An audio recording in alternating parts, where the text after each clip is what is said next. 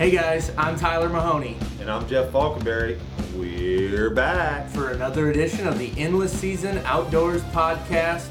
We are back for part 2 with the Truman Lake Fisheries Biologist, Chris Brooke, and we're going to be talking, first of all, we got some more questions that came in that we're going to answer here right off the bat, and then we're going to do a deep dive into the walleye, the hybrids, and the spoonbill. If you missed the first episode, it's available at TrumanLakeFishingIntel.com. It's on Facebook at the Endless Season Guide Service Facebook page. The full hour-long video is there. You can go watch it where we talked about largemouth bass, crappie, catfish, really in depth. And we're going to touch on that a little bit here with some of these questions in the beginning. And if you have any other questions after this, definitely comment. Let us know, write in, and we'll just continue to try to keep an ongoing conversation. But with that, Chris, it's good to have you back.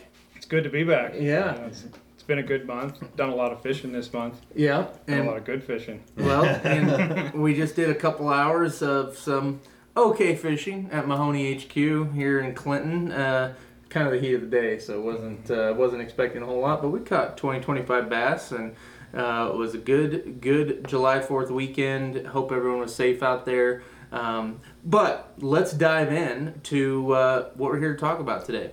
So, as I mentioned, we talked about catfish, bass, and crappie in the first episode. And so that prompted some questions, some follow-up questions about some of those things.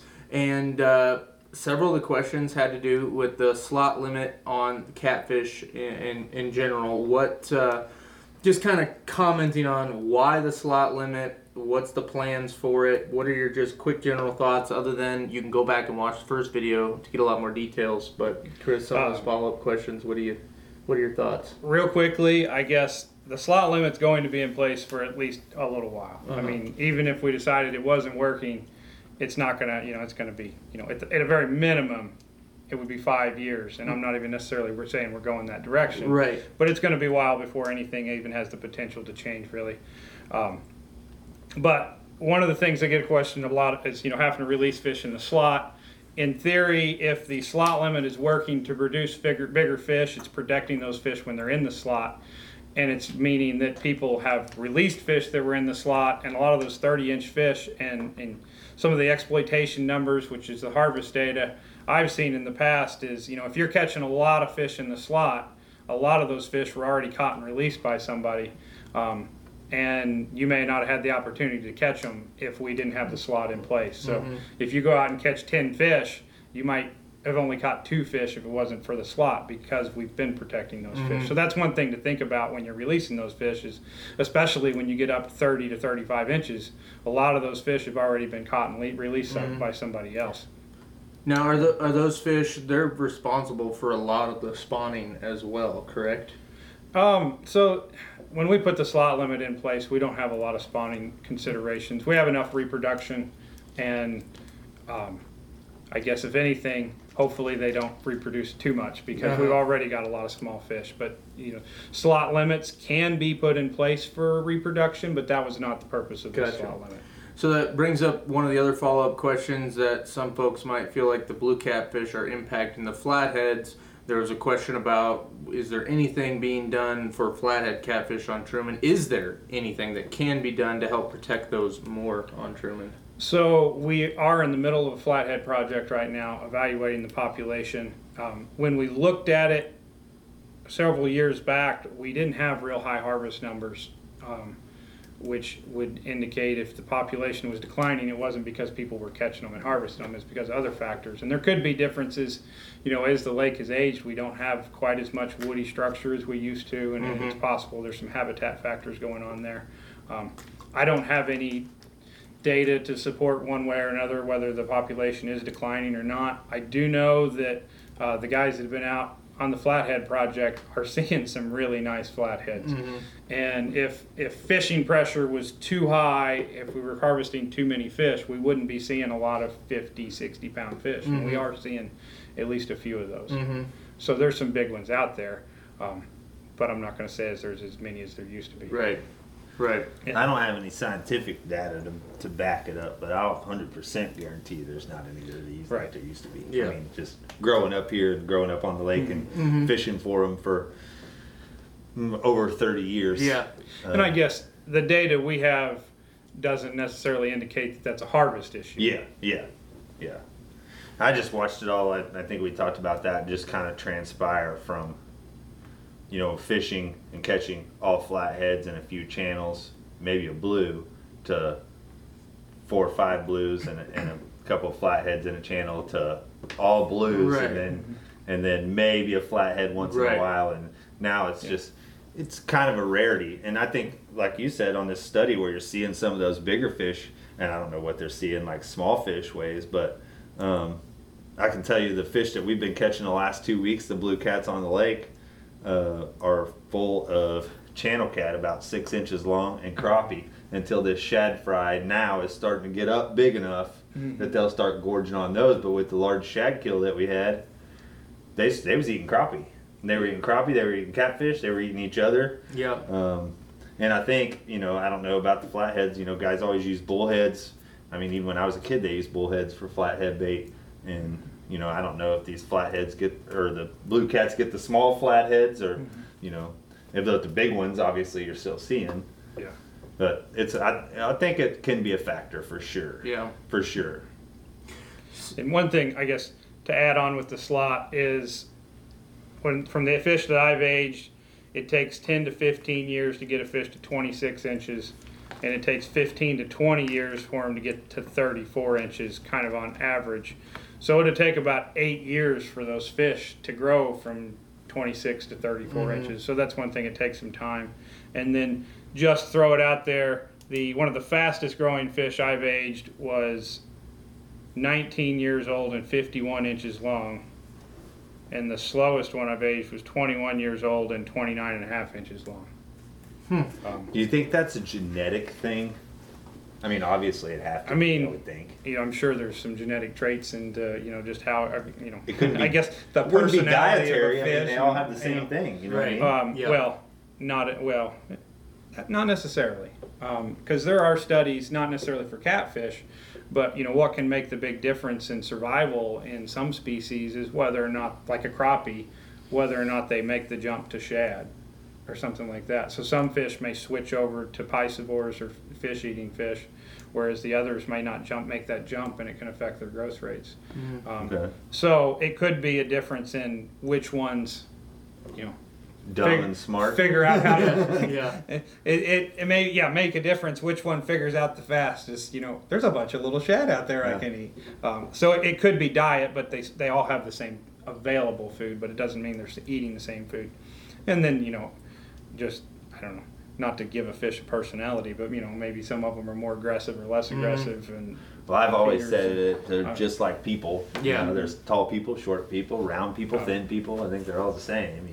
I mean, God made us all that way for a reason. I'm not sure why. Just if we were all the same, it'd be a boring world, wouldn't it? And we just stocked hybrids a couple weeks ago. I've seen that, and yeah. You hold them in your hand, and some of them are 3 times the size of the other ones, and they're only a month old. And the one that's biggest a month old is going to be bigger than the really little ones. Right. Yeah. 10 years from now, or however how many years down the road it is. So one of the other questions was, should we be concerned about zebra mussels in Truman Lake? So that's kind of a 2-part question. Zebra mussels are in Truman Lake, and from what I've read and researched, water temperatures are a limiting factor for zebra mussels. And Truman stays warm enough that up to this point we haven't had any issues. And I think I've heard some people talk, and I don't know if Jeff's noticed it, I've heard some people say since 2019 they haven't been seeing as many zebra mussels on the stumps and stuff. So zebra mussels in Truman seem to go through some die-offs. They're not just taken off like they do in some areas. Right. So I don't foresee any major issues in Truman Lake with zebra mussels. However, Truman has zebra mussels, and if you're fishing Truman, I wouldn't recommend taking them home and putting them in your ponds if you're going somewhere else or other impoundments. So I would still recommend, drying your boat out after you're in Truman, pull your plug, clean it out, do something to make sure you're not transporting zebra mussels. Right. Yeah, I think the fluctuating water, and I'm sure the fluctuation has to be a huge factor. The fluctuations have to, that has to be a factor. Because the water temperature is always changing on them, or whether they're in water or not in water. Exactly. Right. So this is an interesting one. I'm not sure there's any data anywhere that talks about it, but it's an interesting question: is what effect does live scope electronics have on the crappie? Seems like the larger fish are being targeted by not only the tournament fishermen but also guides. You know, catching large limits of large fish on a constant basis. Is there a negative impact at some point? Has there been any effect that we've seen? You haven't. So, I mean, there's some the answers buried in there, but not ones that anybody's going to like, probably. Right. Not real concrete answers. But generally, if people are taking bigger fish out, it's better to take 15 big crappie out than 15 small crappie because, if you take a 15-inch crappie out, he was probably at the end of his life cycle and not going to be around that much longer. Whereas if you're taking 9-inch crappie out, they could have a few years left to grow and produce. So from a biological standpoint, shifting the harvest up to larger fish isn't necessarily a bad thing. But they are, people are taking more fish out too, and that's just something that we have to monitor and look at, and if it looks like it's making a difference, then we'll have to reevaluate some way. I can't speak on behalf of the entire department, but I don't see live scope or that technology being anything we're ever going to ban. So if we saw an issue, it would come down to the individual lake, and do we have to change the limit or change the regulations? Right. But at this point, I haven't seen any issues. And one thing I can say, I get a lot of questions, paddlefish, crappie, a little bit on hybrid striped bass, catfish. I get questions where people say people are catching so many fish. I see it on Facebook. This technology's new. People are catching so many fish. It has to affect the population. Well, Facebook and spider. A few years ago, before live scope, 3 years ago, everybody was talking about spider rigging and the issues that would have. And I'm not going to say that it doesn't have the tech capability of affecting the population.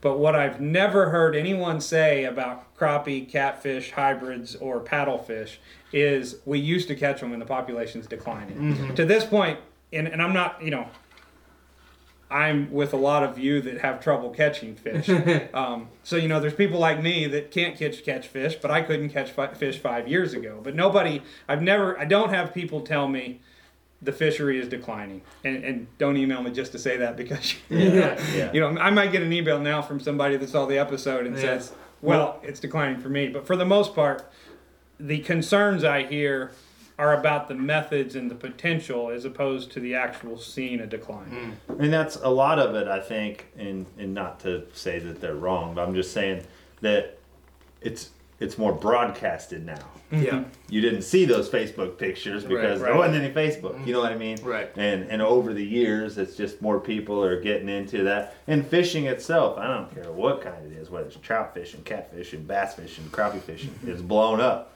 There's fishing clubs in high schools. There's collegiate bass fishing. There's everything, and it's all just blown up and revolutionized into this whole new ball of wax. And now you see it, and you constantly see it because you're an outdoorsman and you relate to outdoorsman type stuff on social media. So when you scroll fish picture, fish picture, fish picture, fish picture, you didn't have that before, right? We were doing it. I was going to say, you and Richard were catching limits of good keepers for years. We were doing it pre-Facebook and catching big ones. And now, do we catch a lot more big ones? Yeah, but I think that is attributed to Truman Lake's just getting better and better and better and better. Yeah, electronics and everything, technology is advancing, but the lake is getting better. Yeah. Crappie standpoint wise. The lake is, and it's, but on the age thing, keeping an older crappie, that's different on a fish that's like 4 or 5 years because like the slot limit on the catfish, we're trying to return those fish that are older fish.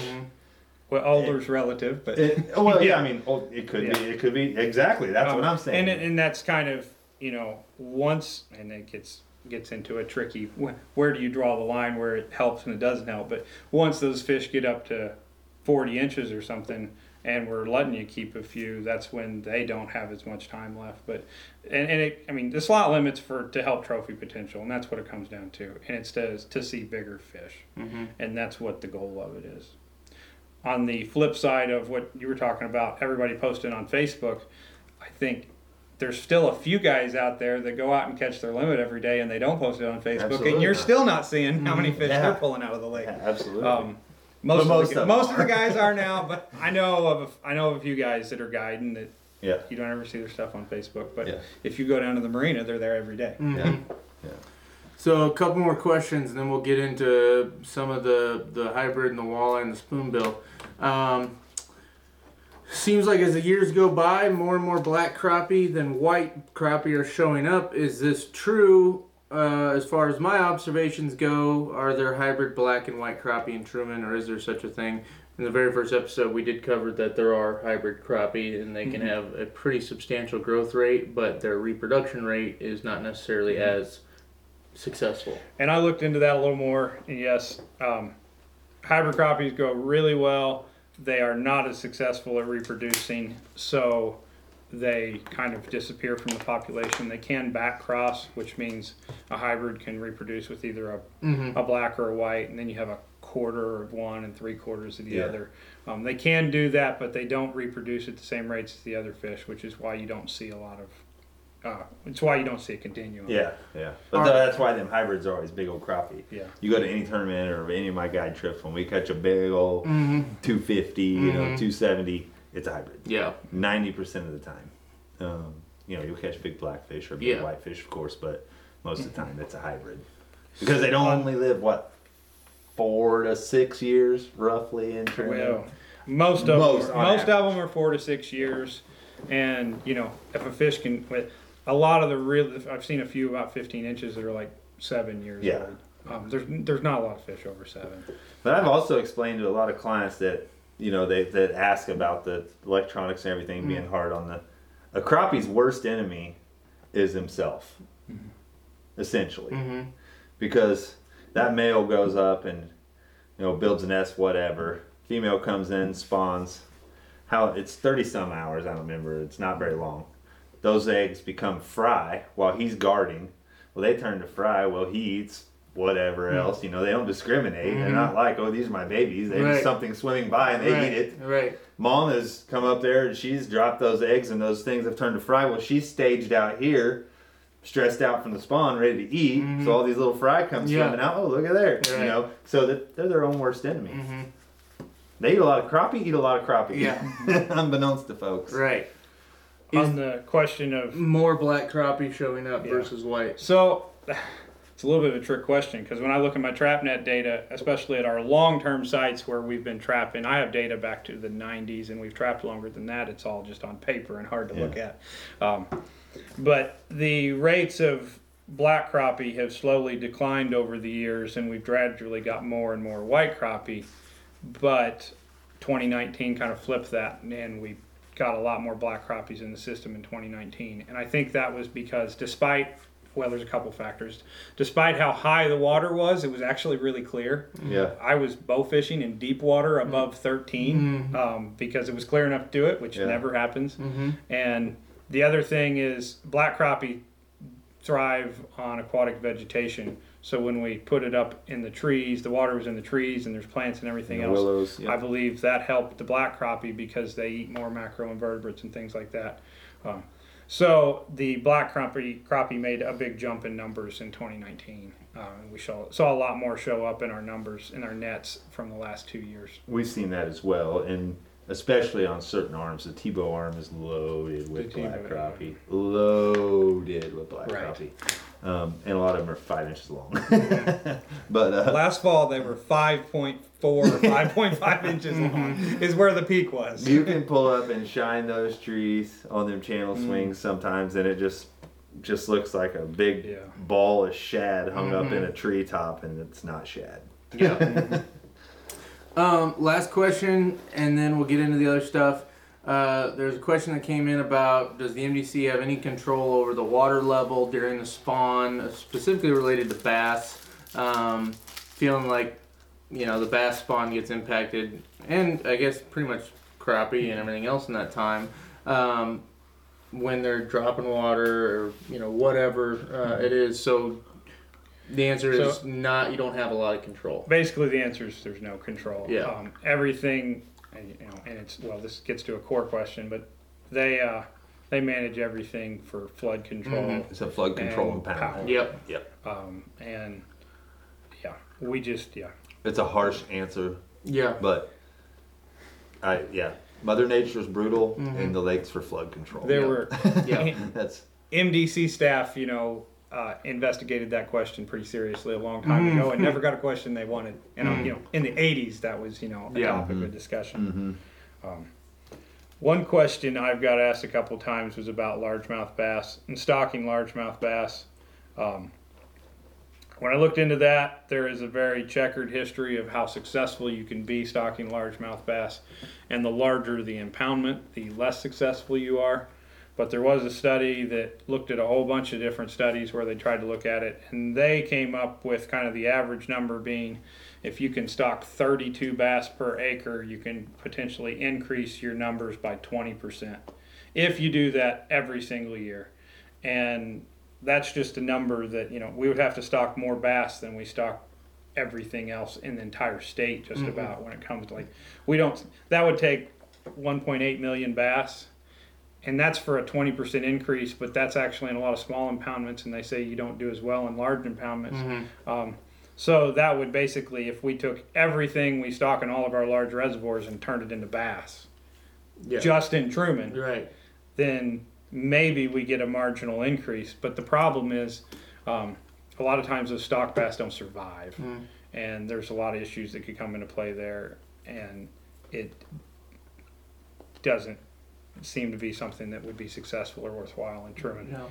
And then the other thing, some people talk about genetics. They have some protocols where they stock them in Oklahoma and Tennessee, I believe it is, stocks Florida largemouths to increase the genetics.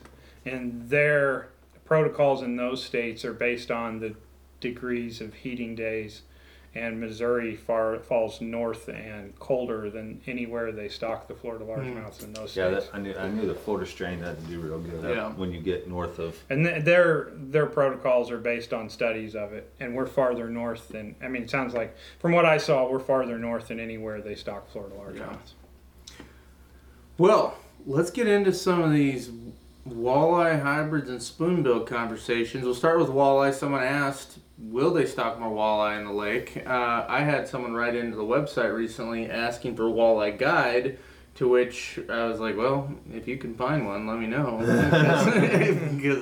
But this past spring, the bass tournament guys are catching a lot of walleyes. Right. Everybody in the last month is catching a lot of walleye. So let's talk about that. Fill us in a little bit about the walleye plan on Truman. What do you do on stocking on a yearly basis? What the outlook of walleye is on the lake? So I guess the will we stock more walleye is kind of a two-part question. Where I don't see any time in the near future changing our protocols for how we stock walleye, which is at this point, our hatcheries have a target number how many fish they're going to produce, and we call that our production fish. And then anything over that is called surplus. And under our plan, walleye, and I don't remember whether it's odd or even, but every other year walleye are kind of at the tail end of the production, where their target is to produce enough fish to include Truman. And then every other year we're on the front end of the surplus list, which is to say if there's any extra fish after they're done in the hatchery, then we get fish. And that number, what we try to stock is 150,000. And like I said, every other year it's surplus, every other year it's production. And I don't see that 150,000 number changing.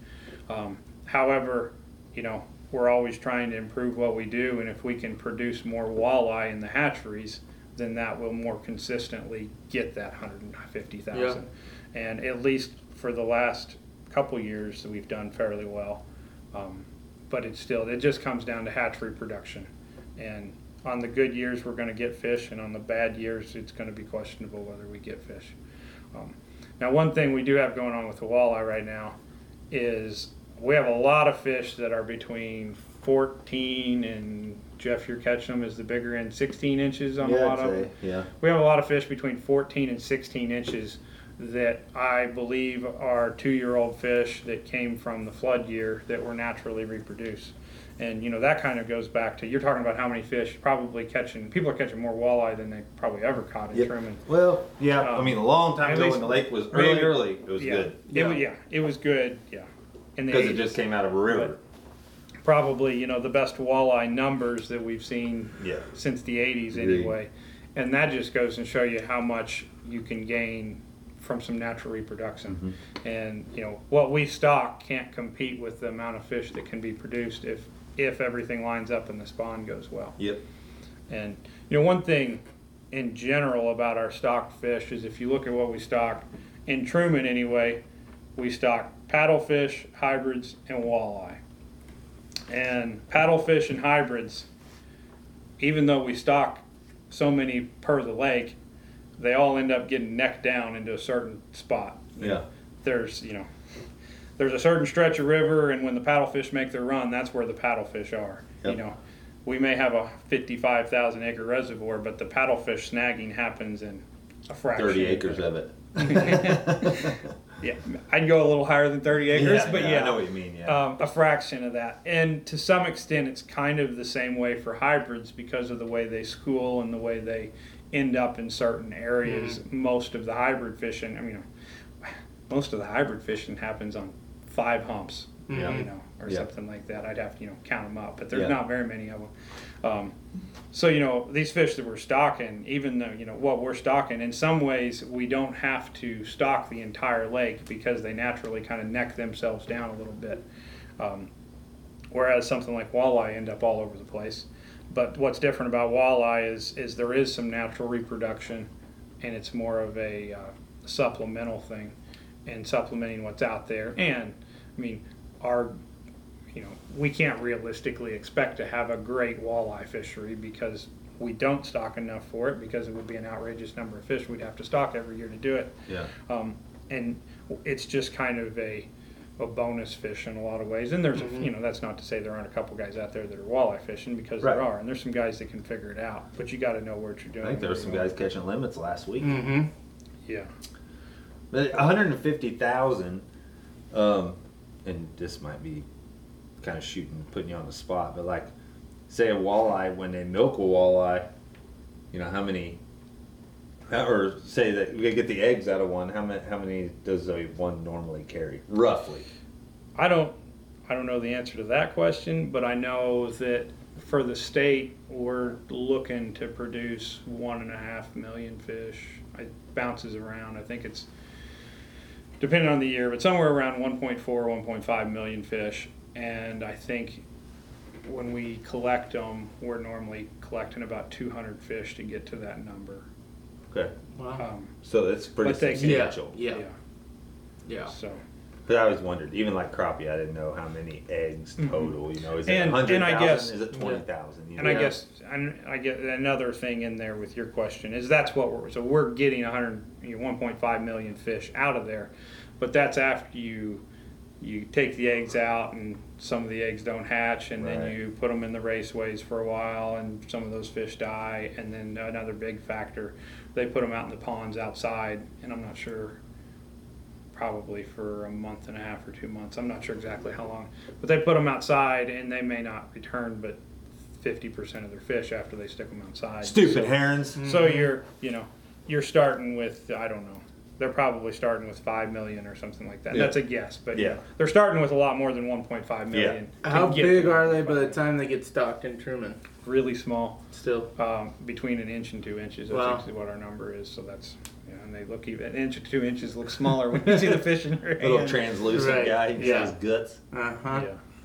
That's freaking, that's really cool. So, and I can send you some pictures if you want to send them out or something. Yeah, that'd be awesome. What is the purpose of the hybrids? Besides having fun catching them, I think curious. That is the purpose. Okay, that's a cool purpose. They're fun to catch. Especially what I've read when we started stocking back in the '80s, it was to provide a sport fish that people like to catch. Awesome. They're fun to catch. I'm trying to think. I swear I had another question on the walleye, but since we're on hybrids, something kind of interesting you and I were talking about, because there's a couple questions that have come in about stripers. And why can't we stock stripers in Truman? And at the time I said, well, I'll find out. I don't know that they've ever been in Truman, but that's not true. That there was an attempt to put stripers in Truman. So stripers were stocked in Truman in 77 to 81, I think. If you really want to know, I can pull my computer up and get the numbers. But I think the last year was 1981. I know that we stocked them a few years after the dam was closed, and I think we stocked them a couple years before. And from what I've read, they never showed up in the creel, which is to say they never saw people catching them. Mm-hmm. And that, biologically actually makes a lot of sense knowing what we know now, because Truman's too warm of a lake to really hold them. And then they're also like notoriously bad for running through the dam and going downstream. So the combination, mainly the water temperature is too warm, but in addition to that, you have issues with them going through the dams and not being able to hold them in the lake. Yeah. So we have hybrid striped bass or wipers, and it's popular. Like you said, there's several areas that are particularly popular. Right around the dam is pretty much most of the summertime. You can go find them. What's kind of the protocol on the hybrids for Truman? What's that project? So as far as stocking goes, the protocols for the hybrids is almost the same as the walleye. Okay. We stock 166,000 a year, which is 3 per acre. And I say that's what we stock. That's a target number, which is what we shoot for, but in the end really doesn't mean a whole lot, because, I think 2 years ago we stocked 600,000 600,000 hybrids, because that's what the hatchery produced. But like walleye, we flip-flop back and forth with Lake of the Ozarks for who gets the production fish and who gets the surplus fish. So every other year, those are production fish, and every other year they're surplus fish. But Truman gets 166,000 fish. Lake of the Ozarks, if they're ahead of Truman in line, gets 166,000 fish, and the whole rest of the state gets like 50 or 100,000 fish. Maybe not even that many. I'd have to do the math and look at the numbers. But if the hatchery does well, they produce enough fish that Truman gets fish, and if the hatchery has a down year, we don't get fish, and that's just kind of what it ends up being. Well, they grow pretty rapidly, though, huh? They do. So you turned them loose the other day. Some of them was 3 inches long, and some of them I don't know was that any an of inch them and a were half. 3. Yeah, they were probably more like an inch to 2.5 inches. Yeah. But I don't know. I doubt any of them were 3 inches. But I mean, in 2 years or 3 years, so those fish will be how big, roughly? Obviously, it varies a little bit with growth. Right. But right now, I'm sure you've been catching a few of the hybrids, even though you're not targeting them. Right. There's a lot of them in the lake that are between 15 and 18 inches, and those are 2-year-old fish. Yeah. And that's when we stocked 600,000 fish in 2019. I was kind of playing around to kind of a study of sorts to see how much they moved. We put them all in at Berry Bend, and I've been getting reports that they're all over the lake. Yeah. Well, as Which many is of you kind of guys what have I been expected. catching in the last 2 weeks, I think they're all down on the weir. Yeah. Well, yeah. Every one of them. Yeah. I've been catching a few of them there. So there's definitely a lot of them there, but I'm hearing reports of them in a lot of other places too. They've moved all over the lake, and they apparently survived well. They've grown well. And I say those fish are 15 to 18 inches. From some of the guys I've talked, you can see a few of the fish from last year, and the fish that we stocked in 2020 aren't as big as a 1-year-old fish as the fish we stocked in 2019 were as 1-year-old fish. So our 1-year-old fish might be growing a little slower than our 2-year-old fish, which makes sense because we stocked them in a flood. Yeah. And fish like water, and that flood just produced a lot of food and everything out there, and I think those 2019 fish got a really good boost from that flood year. And a bigger fish eats more food. Yeah, I mean, and the faster you get big, the more you can get bigger. Yeah. It's kind of a snowball effect. Yep. Well, and they're eating a lot of crappie too. That's what I was just getting ready to say. I mean, Cody's been cleaning the hell out of them with 3 to 4 inch crappie in their stomachs. I think Bob Bates has as well. So interesting, you kind of touched on it, but someone wrote in that they had heard that the hybrids are running a little smaller in the last couple of years. necessarily know exactly what they mean, if they just been hearing a few anglers here and there not catching any big ones. Sounds like you said a lot of them are that 15 to 18 inch range. Yeah, we're seeing a lot of fish right now that are 15 to 18 inches. And if you get out there and fish for them, you're not going to catch the big fish where you catch the little fish. Or, I mean, if you were targeting them, you would go to different places and try different tactics and do different things. So you could very easily get into catching a whole bunch of 16-inch hybrids and be like, where's the 24 inchers? Well, they're in a different spot. So if you want to go target 20-some inch fish, when you find the 16 inchers, go somewhere else. Yeah. Well, and one of the things that I hear from some of the guides that do a lot of hybrid fishing, they're out there, like you said, concentrated, usually with a lot of other boats in the same general areas, usually on the lower lake within 5 to 10 miles of the dam. And they notice that a lot of people are keeping what they think are white bass, but in reality it's a bunch of 1.5 to 2 pound hybrids. What is the best way for an angler to identify a hybrid versus a white bass? That gets into a tricky question, because when you see enough fish, you just look at them Right. and you know. The hybrids, well, when you catch them, you can know because they fight better than the white bass. Not that that's an identifying characteristic, Right. but you can get some hints there when they fight, when a fish is fighting a little better than any of the white bass you catch. And then their lines are bolder. And then one of the technical ways is if you look in their mouth, they have a tooth patch that is in a V shape as opposed to more of a blob. But mainly, when I look at them, I'm looking at how bold those lines are. Yeah. And that'd be something maybe I should get some pictures together and just. That's one thing I've noticed when I've caught them. A lot of the white bass, they have one black line that goes all the way into the tail and stops at the tail, whereas those hybrids will have 2 or 3 solid black lines that go very predominant. That go all the way into the tail. They don't stop short. They go all the way into the tail. Yeah, all those lines are going to be more bolder and more noticeable. Yeah. Yeah. Like he said, when you look at them enough, when somebody pulls one in, even a 15 inch, right.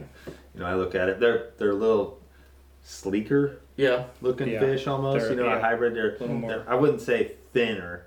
I'm talking top to bottom, but just a sleeker looking, thinner looking fish than a white bass. A 15-inch white bass is deeper bodied than a 15-inch hybrid. Now, you get to hybrids that are up a little bigger, then that changes a little bit. Yeah, but, because there was times in, they're 2000, 2007, 8, 9, we had some big water years back then. But we had some years where we was catching 10 to 13 pounders just mashing them. Yeah. And mashing. As far as the max, the high end of the hybrids, I've aged a lot of hybrids, and I've aged one fish that was 16, and I think I've had a few 14s, maybe 3 14-year-old fish. We've got a lot of fish that are in what would be the 10 or 11-year-old class now. That I haven't aged this year's fish yet, but last year I was seeing a lot of 9 or 10-year-old fish, and what that tells me is, they're living. They're living long enough to be big. So then it's the matter of, we're not over harvesting them. So if they're not growing out, if they're not maxing out as big, then it's a growth thing. Yeah. And growth issue, you can't. Growth issue would be hard. Well, for the most part, it would be hard to address a growth issue. It would be possible that, and it's something that maybe in the long term I'll look at some. It's possible if we stocked less fish, there'd be less competition and they grow better. But I think most people would rather catch more fish and not have quite as many on the high end. Well, and they're kind of like other things too, where there's a window, right, when it gets good. And people are going to chase them in that window. And then come August or September, they're probably not going to chase them much. Right. In October, when the water temperature starts cooling, get on wind-blown points and rocky banks, they're going to start throwing rooster tails up there and catching them again. But that, they're not going to really chase them in March, April, May, first part of June, and then it starts to turn on. They catch them in that window and then they move on to something else. It's like other things, not like crappie or catfish or whatever, where you just all year long. Where do they go in the winter months? Because it's like people don't even see them or find them. Deep, I reckon. Yeah. I have no idea. Yeah. Somewhere where nobody That's finds them. yeah. It's like where the blue cats spawn, underground. Right. You know, they dig tunnels and they go down toward the center of the earth somewhere, and you never see them again until they're done. And then they come out with sores and stuff, broke fins and stuff. Yeah. So one thing Cody's told me, when the water temperature gets up, especially into the mid 80s, I mean, you'll catch a hybrid, and he is a pretty confident believer, as I think the other hybrid guides are as well, are that if you let that fish go, it's going to come back up to the surface. And I think it comes from a lot of experience of them seeing that. Yeah. Why is that with a hybrid? I think they got that opinion a little bit because I told them that. Okay. Don't think they it's put a off fish. acid in their stomach when they're I don't- stressed? I don't necessarily know the technical or biological reason for it, but I know that there's studies, and really around, in the study I seen, and around 75 degrees on the water temperature, you may be killing 10 or 15% of them. And even if I've heard these stories, people say, well, I turn my fish loose and they look great when they swim off and they don't die. It's not true. I years ago I heard a guy talking about that. He said, I was always that guy, and then they came out on my boat and they studied my fish and they swam off fine and they still died. And when you get the water temperature, about 75 to 80 is where it starts jumping up. And by the time you hit 85 degrees or 85 to 90 degrees, you're killing at least 50% of the fish. So yeah, it kind of, from a biological standpoint, or I would say, especially on a put and take fishery, if you're catching a big hybrid in the months of July and August and you're thinking about keeping it, go ahead and keep it, because there's a good chance you're going to kill that fish either way. So yeah, especially if I think Cody and some of those guys have gone more towards, especially when the fishing's good, they're catching their 4 fish and then they're calling it quits because we're not gonna kill more. Kill a bunch of them. Yeah, absolutely. And if you were fishing down by the weir the last few weeks, you've seen the floating hybrids and white bass, that have accumulated, because thousands of fish have been caught up there. I would say thousands, but I probably caught hundreds in the month of June. There's a lot of people fishing out there, so tens of thousands of white bass and hybrids have probably been caught out there. Do the white bass have the same issue as the hybrids as far as they're just why do they die? It stresses them out. Yeah. And that's what I've always heard, that they get stressed. I guess it'd be like if we went out and ran a marathon, and some of us could handle it and some of us couldn't. It's just their last dying effort.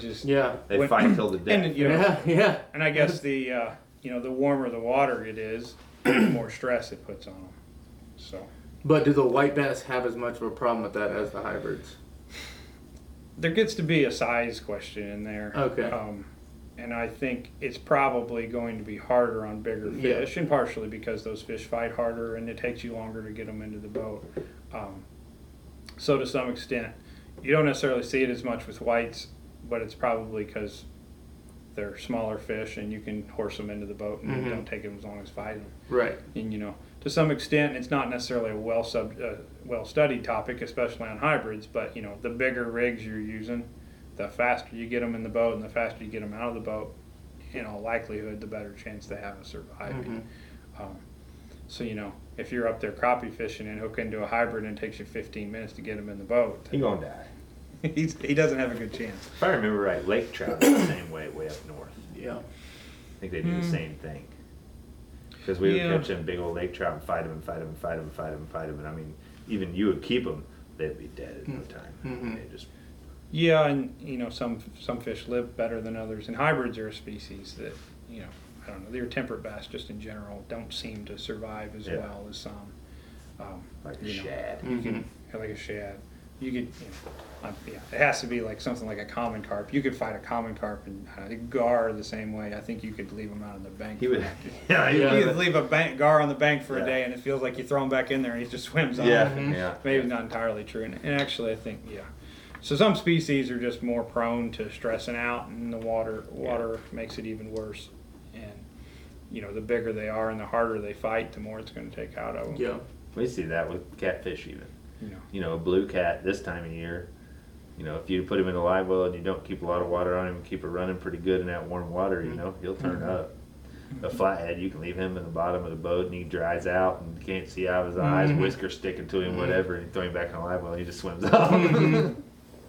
Yeah, it is interesting between the species. How are you, so when you're sampling hybrids, you're taking, or you're not using net, are you just going with anglers that provide the fish? How you get the fish to... What I've done for hybrids is I just take fish from anglers. Okay. It's not real easy to sample hybrids, and in a lot of the places where they do sample hybrids, they do it with gill nets, and you tend to kill fish when you use gill nets, and we've just kind of, as a state agency, we don't really do much with gill nets because of that. With some exceptions, I think in the Missouri, I think they do some gill netting in the Missouri River for sturgeon, but they're actively fishing them. So, the net's only in the water for, 15 minutes or 30 minutes, and they're pulling it right back out. But, for us in hybrids, we've not gill netted them, and I think that's largely because you're killing fish if you gill net them. So then, for me, the easiest place for me to get fish is to get them from guides, because I won't throw any numbers out there as how many fish they give me, but they can give me a lot of fish in a hurry. I'll get complaints if I told you how many fish they're catching. Yeah, I don't doubt it. Well, that brings me back to a question I had about the walleye, which was, do you do much sampling on the walleye with the electroshocking? We don't do much with walleye. We'll pick walleye up in our bass samples at times, and, but a lot of that is, the population isn't big enough for us. Well, there's not a real easy way to go sample walleye. No. And I say that, and I started to say the population isn't big enough, but actually, I think we could probably run up the rivers and do some walleye sampling, which is something I've thought about, but that takes a whole nother boat, because you're talking about getting a jet boat, which I can I can't say that I don't have access to a jet boat completely, but I don't have one that's under my control. Right. So it becomes a little more complicated for me to run up and sample walleyes. And then, anytime I'm sampling, I have to ask the question, how much time do I put into it and what am I getting out of it? Right. And that's not to say there isn't value in it, but at this point it hasn't worked out where it's made sense for me, because there's a lot of other things I have to do too. Right. So that kind of brings us to the last stocked fish that we wanted to talk about, which was spoonbill. And just kind of see, how the lake is managed for spoonbill, what the process is, what the outlook for the spoonbill population is on Truman, and just get your thoughts on that. So I'll start with saying that the paddlefish or spoonbill are managed a little differently than everything else in the lake. Paddlefish are managed more at the statewide level, so I'm involved with the management of paddlefish in Truman, but everything else is more directly under me, and paddlefish is kind of separated out to a different category. Where we've been doing a long study, we just did a 5-year study that included other reservoirs and rivers, and then the stocking is all kind of determined at a statewide level, which is kind of true for the other fish too. But I guess that's to preface it all by, I'm not as involved with it, so I'm a little more hesitant to go into the details, because I'm not the end all. That's not yours. I'm not ever the end all. There's always people ahead of me or above me, but I'm less involved with it, so I can talk about it, but I'm a little more hesitant to go into some of the details and the things I think, because I don't always agree with everyone. Right. But that being said, we stock paddlefish. Our target is 15,000 fish to stock every year. Paddlefish are production fish every year, so we're trying to get fish every year. And then every third year we do what we call a pulse stocking, where we try to stock 30,000, so an additional 15,000 every third year. And just like the other fish, if the hatchery really produces, then we get more fish. If they don't produce, we get less fish. But that's our target's 15,000 a year. And we stocked fish. Actually we just got done stocking all 3 species of fish this year. I guess we didn't talk about how this year went. And I think we ended up with somewhere, I think it was No, it was not quite 100,000. I think it was 99,988 was their official number, Wow. which is an estimate. So, there's a 50-50 chance we got 100,000 fish just about, because they'll weigh them out at the hatchery, and then, count a certain amount at a certain weight, and then weigh everything, and then use that to determine kind of an estimate of how many fish we got. And I haven't been there for the process, so I know that's how they do it, but I really haven't seen it or exactly what it looks like. But so that's how that works. And so paddlefish, we got a bunch of fish this year. We've had 6 years in a row with pretty good stockings, which those fish should start showing up in the fishery in your catch. So they should be making to 34 inches here pretty quick. And that's when I'm talking about the last 6 years. We've got 6 years in a row, and what's been stocked 6 years ago now, should be getting up close to 34 inches, or at least some of those fish. So, and there's a lot going on with paddlefish.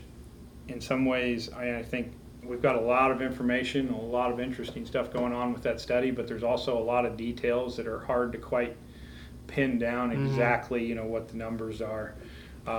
We know there's some natural recruitment in the fishery, but to pin down exactly what that number is a little bit difficult. And then we've been looking at exploitation, and we know that there's quite a few fish coming out of the fishery, but actually when I look at the numbers, I don't really have any concerns for the paddlefish or the numbers of fish coming out of the fishery. And I guess and to some extent, especially on Truman, although we get a little bit into, and it's easy for me to think of paddlefish above the dam and below the dam, where technically, I guess we're just talking about Truman, and technically what's below the dam's somebody else's, the management biologist down there.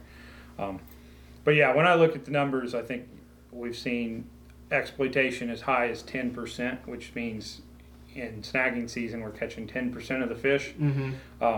But when I, run what's going into the fishery and everything else, I think we could go quite a bit higher than that before we would crash the population.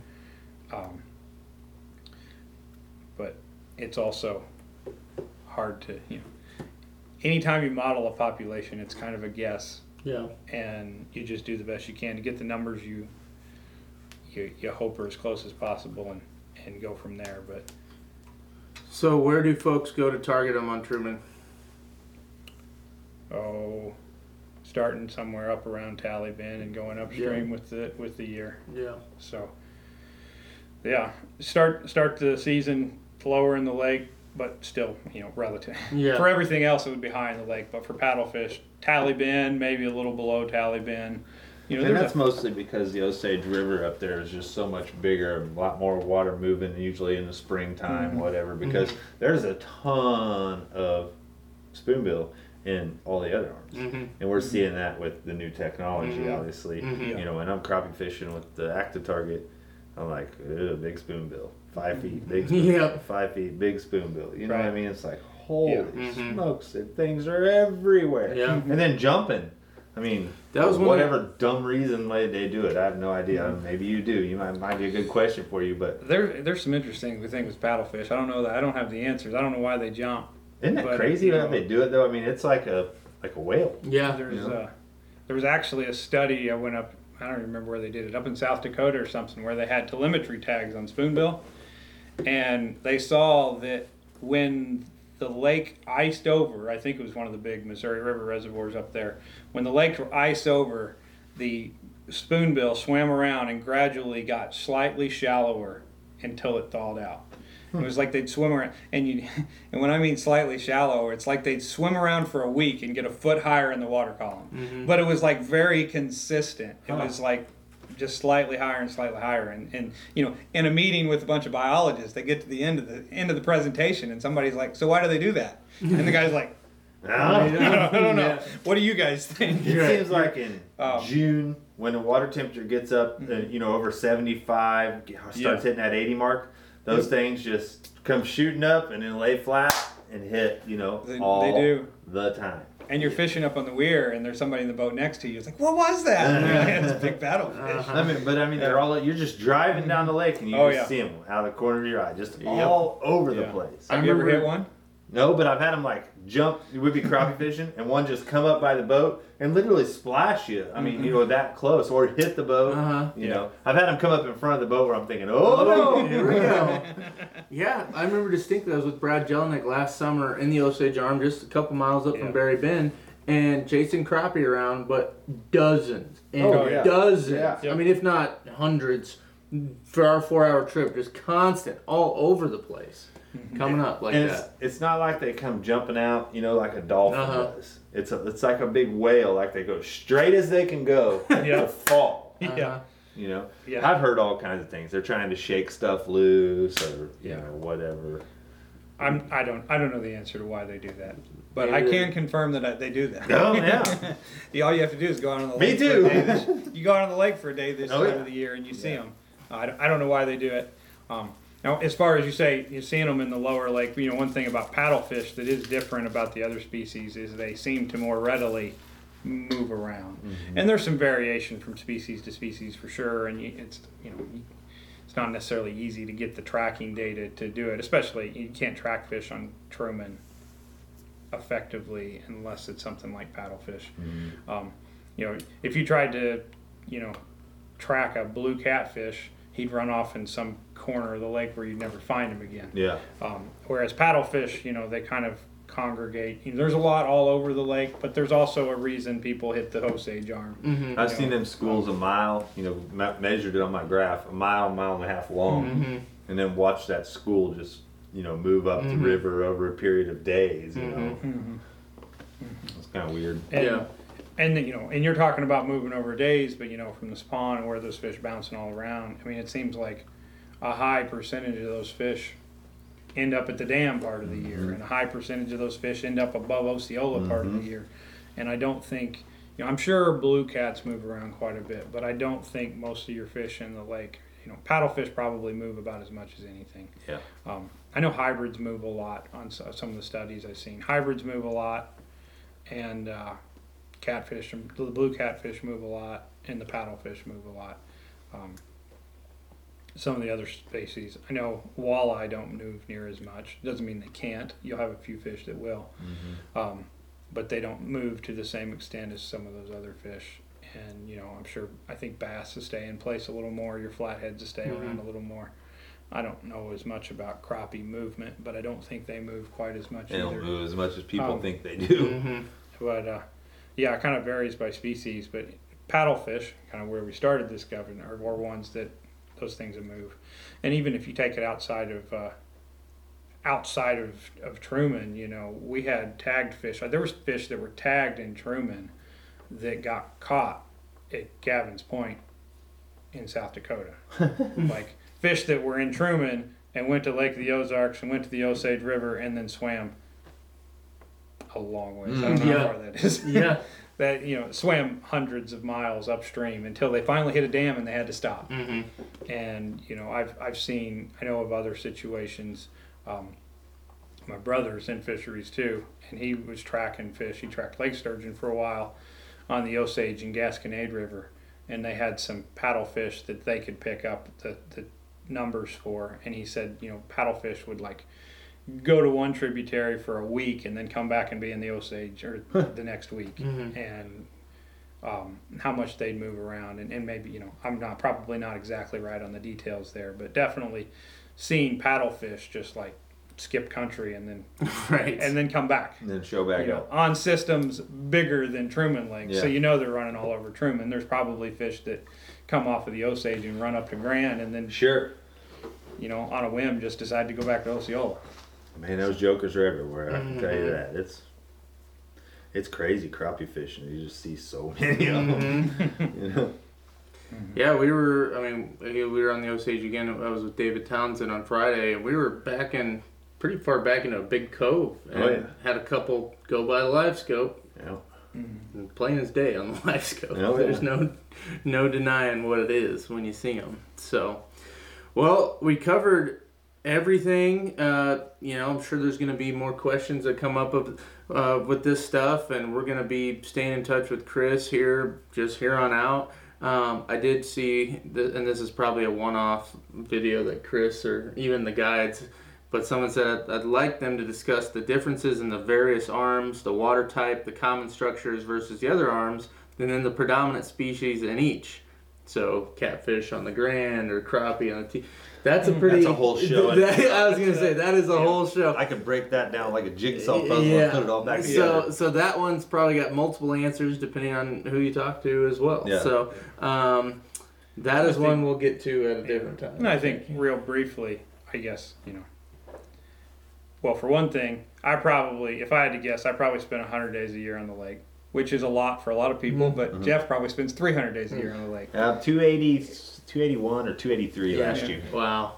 I wasn't very far off. And it froze up on you. Yeah. But anyway, I spend a lot of time on the lake, but I also look at the lake and my 100 days are different than your 300 days because of how we look at the lake and what we're doing when we're out there. So, some of those questions, some part of that question is stuff I can answer, and part of it, you as a fisherman have a lot better idea about some. That's what I like about this format and talking to you and other guides. Is there's things that you answer by running a bunch of trap nets, and there's information that the best way for me to get that information is to talk to you. And that question has some of both in it, but very quickly the palmy is more of it comes out of the Ozarks. It comes out of the Palm de Terre. It's a kind of an Ozark system, so that affects the clarity and what everything's like up there as far as it still gets all the muddy water and mixes in and everything, but it's more like an Ozark reservoir than anywhere else on the lake. And shorter growing seasons. Clear water arms are going to have shorter growing seasons because the water's not going to stay warm as longer. So, when people start looking for big crappie, there's big crappie there. But, when you start getting close to your rivers and stuff where the water stays dirty longer, you're going to have longer growing seasons, more nutrient soils, stuff like that. So. And then if you go up Tebow, the Corps does water quality stuff, and the Tebow, the water quality, there's not as many nutrients up there. It's a little bit clearer, I think, in general on the big Tebow, and it's it's a smaller tributary. And then if the Grand is obviously bigger than those tributaries, but it's not near the size of the Osage tributary. And sometimes people ask me questions, and it's kind of like, well, for when you come down to fish, it depends on if we had a rainstorm that was in the Osage and missed the Grand, then you're going to have clear water on the Grand. If we had a storm come through that hammered the Grand, what's happened in the last week can affect, the differences between those. 100%. We're running into that right now with high water. Today the lake was 717 something, coming up. And, for the longest time, anytime we get current in, the catfishing is going to get good. And just like on the Tebow, the catfishing was just excellent. But then that Osage is so big and the Tebow is so small, it hits a point where it starts getting big enough. Well, then that Osage starts pushing backwards up that Tebow, right? So then the bite goes to crud. Well, on the Osage, you still got that good current. So, that bite's still going to be good, but this bite's terrible because it's pushing them to push, so like you said, day-to-day factors. And when Missouri gets right and they can crack the dam open, Katie bar the door. And then you also, to some extent, as you move across the reservoir, as you go from Warsaw to Clinton, you change from being in the Ozarks. Rocks to mud. To being more in the plains, the grassland, prairie type stuff. So you can kind of see that's a difference, so you more your bluffs on the Grand, you go through a bucksaw, and then all of a sudden it just flattens out. And you got the great big wide open area up around Hay Creek. Once you get up to Hay Creek and above, it flattens out. So there's a little bit of difference there. Some parts of the lake have more timber than others. And when you get lower in the lake, just by the fact that you raise the water level more, you're not going to have as much timber and stuff, so it's easier to run wide open, for our less experienced boaters that don't know where to go. And that's what it is. And and think of the marinas. You got Long Shoal and you got Bucksaw and you got State Park, and they're all 1, 2, 3 kind of starting at that Grand Arm and running up. So that's going to concentrate a lot of your traffic in those areas. And the Osage is not as easy to run for a novice as the Grand is for a ways. The Tebow is not easy for anybody to run. But that kind of stuff, it's all a huge factor. But what's nice is there's areas on the lake, Brush Creek, Hoagle's Creek, some of these big creeks like that, or big coves, I guess you'd call them. Those things fish like little lakes by themselves. You could virtually, Hoagle's Creek and Brush Creek, and there's another one. But you could almost stay in there all year long. Fish every pattern, fish your summer pattern, your winter pattern, your spring pattern, fish every single pattern, and never leave that cove, because you've got all kinds, everything that those fish need. They've got deep water on them, channel swings, they've got flats on the other sides, they've got the creek stuff all the way in the backs. You could fish those creeks all year long and never leave them. Just switch patterns as the seasons change. And that's what's kind of cool about Truman. Yeah. Well, Chris, thanks for being here again, man. Yeah, thanks for having me. I got one more thing. With all these questions and all this stuff, and like you said, you've got some resources now where you're working with us a lot, and there's a few more guides popping up, so you got a few more fruits to pick off the tree. But with the hatchery doing what they're doing, and these people with questions and stuff, is there volunteer programs, like if somebody was retired and wanted to help out at the hatchery, or anything in fisheries that NDC does, that any volunteer work that people could help with? I'm not sure what the hatchery's doing now. So the hatchery did have volunteers for their visitor center, but we've closed down the visitor center. Right. I don't know if they're taking volunteers anymore over there.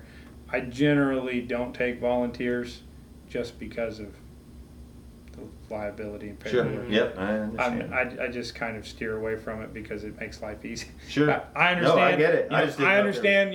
For when I was younger and had opportunities. I understand why people would want to volunteer. I'm a fisheries guy. I love being out on the lake myself.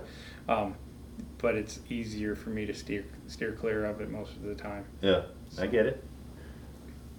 And we do have some programs that have volunteers. We don't take a lot necessarily in this area, but there are some, like our Discover Nature fishing program takes some volunteers, which is going out and helping kids fish or learn how to fish.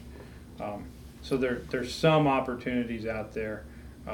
For me on Truman Lake, I just turned the volunteers down, unfortunately. I mean, it's not necessarily the answer I want to give you, but sure. That's just kind of where I ended up. Yep. Well, good deal. Sounds great. Whatever questions you guys have, keep sending them in, and we'll have Chris on here and there for sure, here for the foreseeable future. And we'll look forward to seeing you guys on the next one. Not sure who our guest yet is going to be, but we're going to try to have a guest just about every time. So if you're watching this or listening to this, be sure to let everyone else know that you think might be interested. They can find this on Facebook at the Endless Season Guide Service Facebook page. They can find it at TrumanLakeFishingIntel.com, the Truman Lake Fishing Intel YouTube page. You can listen to this podcast pretty much anywhere. Everywhere. Yeah, pretty much everywhere you get your podcast. It gets posted to one spot, and that spot blasted out to iTunes, Spotify, all that good stuff. So we appreciate you guys watching and following along, and we're going to keep bringing you the best stuff that we can around this area, and beyond. Until next time, I'm Tyler Mahoney. And I'm Jeff Falkenberry. And our good friend and guest, Chris Brooke. We'll see you on the next one.